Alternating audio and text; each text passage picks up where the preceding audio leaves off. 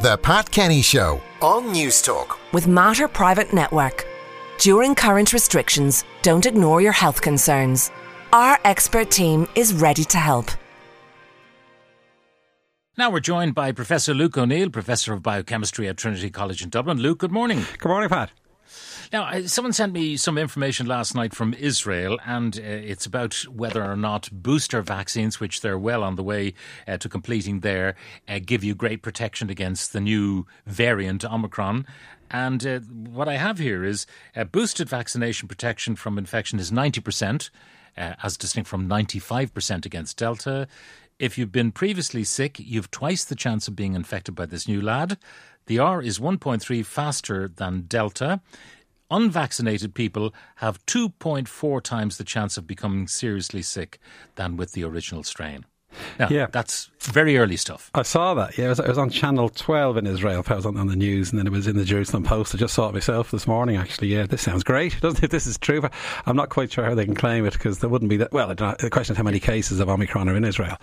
But they're claiming that the vaccine is holding up, which is great to see. I saw as well, Pat, they're saying if you're unvaccinated, you're at higher risk from Omicron than Delta. Did you see that as well? So again, that seems to suggest please get vaccinated if Omicron is around, because if you're unvaccinated, you will get sicker than you will get with Delta. Now again, these are one-liners in these statements. I think the Department of Health in Israel said they will release the data. They're going to release the data pretty soon, so we can see it. But it's probably true that the vaccine is holding up, which is a great thing to see, really. Yeah, which is what you were predicting. That and you said the other day you told me that quantity is better than quality sometimes, that if you create loads and loads of antibodies through your booster, that you'll basically swamp the thing. Yeah, exactly. Yeah, and again, it could be the booster is doing its job in Israel, because there's so much antibodies, you say, being made, so that seems to be holding up as well, which is great.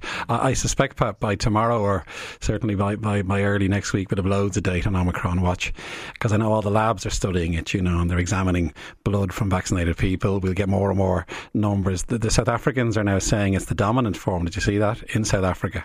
So it clearly is spreading there, so we'll learn a lot more. But the most important thing from that Israeli study is that the vaccine, and certainly the booster, is providing good protection against it. Yeah. Did you see, I saw on the Times of London this morning that Britain is predicting a 4-shot regime for vaccination? I know. Yeah, I wonder, is that the vaccine manufacturers maybe saying that? But I'm not sure. Again, it's too early to say. I mean, I'm going with the previous Israeli study, which has said that a third shot will give you a year's protection. Let's hope that's the case. And if it did become 4, it would just be the vulnerable older people, remember, would have regular vaccination, is the way to think of it. I presume that'll be the annual flu plus coronavirus vaccine that probably will become the norm for many, many people. Now, you've been looking at some of the therapies which try to keep you out of hospital if you do contract COVID-19, the antivirals. What's the news on them? Are they effective? But again, rapid research, Pat, is happening there as well. So as we know, Paxlovid is the big one. That's the Pfizer drug, which is being made in Ringaskiddy, as we know, for the world, which is great for Ringaskiddy. That's the one that gave 89% decrease in hospitalisation rate, which is a great number. But the question is, would it work against Omicron? And literally 2 days ago, they're releasing information that it should work well against Omicron.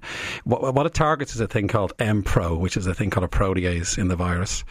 And this protease is needed for the virus to package itself. So if you block that protease, the virus falls apart, basically. And proteases are well-known targets for antivirals, and Pfizer went after it. And they've tried MPRO from different variants. Now, they haven't tried Omicron, but the one in Omicron is similar to the other variants, if you know what I mean. So they can predict it from testing several variants. It works very well. So therefore, they can predict it will work against Omicron's protease as well, which is good, because here we have a very powerful antiviral, should there be an issue with vaccines, say, or whatever. And of course, we want the antivirals to work against any variant, really. So again, that was a very good study, really. Now, there's another one, Molnupiravir. I don't know how you make up these names for these great drugs. And there's kind of not unanimity in the United States on this. No, this is important as well, Pat, because that was the first. Merck, remember, announced this first. This was the one that gave 50% decreased risk of hospitalisation a few weeks ago. And that was a great headline. Remember, and we're all thinking, we now have a very powerful antiviral. Well, first of all, when they did more patients, it dropped to 30% decreased risk. So it wasn't quite as good initially. And that unnerved the regulator slightly. And then it went to the FDA and it got through. So it has been approved in America, but it was 13 in favour and 10 against. So it wasn't unanimous, you see. And that's causing a slight concern. Now, it is approved, first of all. That's the important thing to say. And then we're wondering, why did 10 people vote against it? And they're saying that drop to 30% is unexplained, you see. Why did it get less effective as it was tested further? Is there some reason for that? And then the second thing is it works in a different way to Paxlovid. It scrambles the recipe for the virus. That's how it works. So it interferes with the replication process, and that means it causes mutations in the RNA. And of course, the concern there is, would it cause mutations in human cells, say in a developing fetus, for instance? And there's no evidence for that. Merck have said they've tested that in animals. It doesn't do that. But still, one or two people on the panel wondered, we want more data, basically, they said, and they were slightly reluctant. The second fear people have is it might cause mutations in the virus that benefits it. So even though you scramble the recipe, you might make a different recipe that's a bit more powerful, you see. So again, that worried one or two of them. So for that reason, 10 voted against it. But having said that, it has got through. So that's the important thing, I guess. But that drop to 30% has created a tiny bit of concern. Now, what about the Regeneron story? Because that made all the news headlines. It's an antibody cocktail. How does that fare against Omicron? Yeah, as we've said, but this is the famous one that Donald Trump himself got. You remember when it was still experimental? Mm-hmm. It got approved. It's really good. It decreases hospitalisation as well. But the trouble is it hits the spike protein. And as we know, the spike has changed in Omicron, and it's changed in a way that should make that cocktail less effective. And now Regeneron have said that. They've said they've tested their cocktail against Omicron, and sure enough, it's slightly less effective. So again, that's less useful in a way. They've said they can change it though. They're developing a kind of a follow-on version, which may be better. But still, that tells us that the antibodies can go down in efficacy. There are a number of other companies. Eli Lilly have one, Vir Biotechnology and Gilead Inc. have one. Yeah. What are they all saying about their therapies? Yeah, there's several of them out there because it was an obvious thing to do. As you may remember, you can make antibodies in a test tube kind of thing and then inject those into people, you see. But they are against the spike. So the big question is, will several fail? Eli Lilly's one allegedly is less effective as well. Vir is holding up. That one still seems to be effective. So Vir may be the one that'll make it. But Regeneron have said they are developing a follow-on that should work. Yeah, and the one from Vir Technology is called Sotrovimab. Yeah, another great name, but these are appalling names, Pat, aren't they? Yeah. They wonder why they come up with these names. One reason is that people can't pronounce it, but they will use the generic name. They make a catchy name next, you see, and that's easier to pronounce. But the names are terrible. It's very hard to remember them. Now, you want to talk once again about vaccine equity, because clearly if the virus runs rampant in other parts of the world, you may get more Omicrons. You will indeed. Most of them may be harmless, but there might be one little devil in there that'll do for us all. There might. And Science magazine, which is the world's biggest science magazine in many ways with Nature, big article, Pat, by many people begging drug companies to release the patent waiver, and then secondly, to reveal the trade secrets, because it's not just about patents, it turns out. Each company has its own little tricks of the trade to make their vaccine, and it's called a secret sauce, in fact, is the phrase they use, which we know from other things. So they're asking these companies now to let companies in developing countries make the vaccines, because the current system isn't working. Pat, COVAX have said they've only got 371 million doses out. They wanted to get 2 billion out to developing countries. So the COVAX mechanism, which is a great mechanism, of course, because it's charitable, and governments and so on, that doesn't seem to be working well. So there's pressure now on Moderna and Pfizer and J&J to release the patents, and then give the secret sauces. And it's not permanent. I mean, they're saying do it, for a period until we get the world vaccinated, and then you can go back and get your royalties for any subsequent rounds of vaccination. They're not saying you have to give everything away. No, precisely. It'll be time restricted. The numbers are still there, but only 27% of people in developing countries have had one shot. 70% are fully vaccinated in high-income countries. So the difference is huge. There are lots of companies can make vaccines in developing countries. 25 of them have said, we can make it. If you give us the patent waiver, give us the secret sauce, we can have it made within 3 months, they're saying, these vaccines, which would be tremendous, wouldn't it? Because then you suddenly have huge supply for developing countries, and this issue would then go away in a way, and then we wouldn't be worrying so much about new variants or the equity question. Yeah. So there's big pressure now on the big drug companies to do this. Yeah, the line that some of the big boys in pharma have been saying is that the capacity and the expertise is not there in developing countries. You'd say that's not actually not true. And even some of the sophisticated countries have not been given access to this stuff. That's right. Where there would be a developed pharma industry. That's right. But they would have to give these trade secrets away and probably send in their staff to help them, probably, because it is a complex process. It's not like making a tablet. You know, they are very complicated things to make. But it's possible to do, you see. And all these companies are saying, please, they're asking for this, you see. So it's not clear why it hasn't happened yet, really. What's your take on the mask debate at the moment? Well, it keeps going on, doesn't it? I can't believe we're still talking about it, to be honest, you know. I mean, many of us are saying, what about ventilation, aren't we, the whole time? That's a much better solution than getting 9-year-olds to wear masks, although masks do work, of course. So I am in favour of it, I have to say, but it's very difficult, isn't it? It would have been far better if they'd cracked the ventilation problem, I think, in my view. Yeah, and you saw Philip Nolan saying HEPA filters wouldn't work, no point in them. So it does get very confusing. It does, and the engineers say they do work. There's a difference of opinion there, Pat, isn't there? That's a strange one, you know, because there is plenty of evidence that these HEPA filter devices do work. I think the point Philip is missing there is this is an aerosol-borne disease, not droplets. Those filters don't really work with droplets because the droplets fall close by, you see. But a filtration system works for an aerosol-borne disease. So again, I don't see why they haven't got HEPA filters in all the classrooms.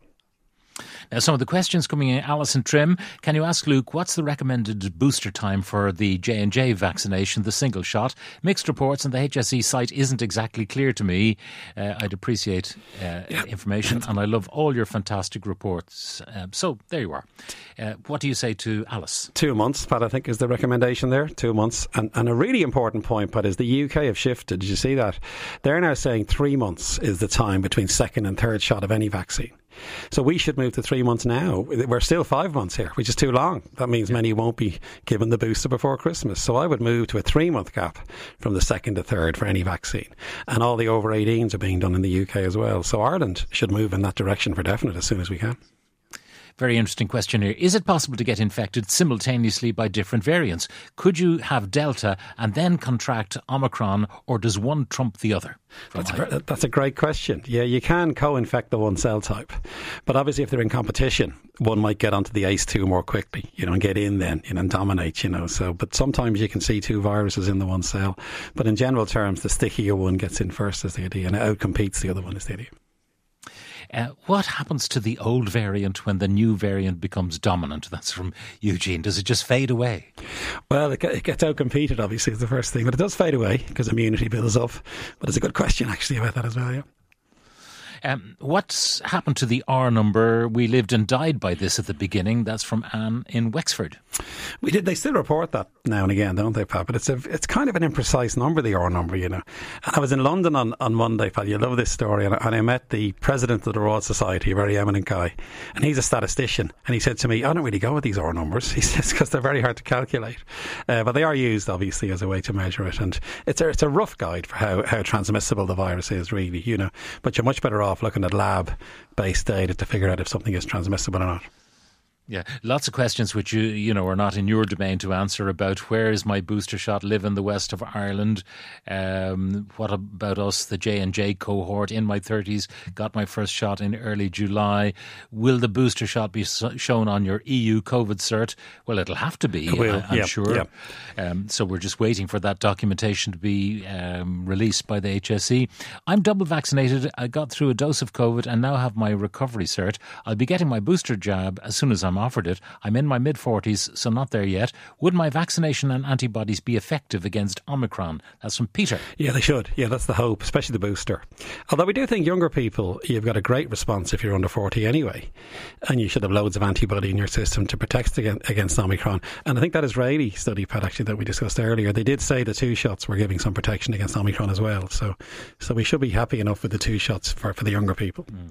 Well, by the time we speak next week, I'm sure we'll have more news from Israel. A question, we referred to it briefly in passing. Can you ask, Luke, if there's a risk the new antivirals could create vaccine-evading mutations if we use them too much? I suppose a bit like antibiotics. Yeah, not vaccine-evading, but they might evade the antiviral. You know, you may get resistance to the antiviral drug, hence the notion of combining them to try and avoid that, you know. But again, that's something that they'll look at very closely, and I wouldn't be too worried about viruses dodging these antivirals, especially if they're used in combination.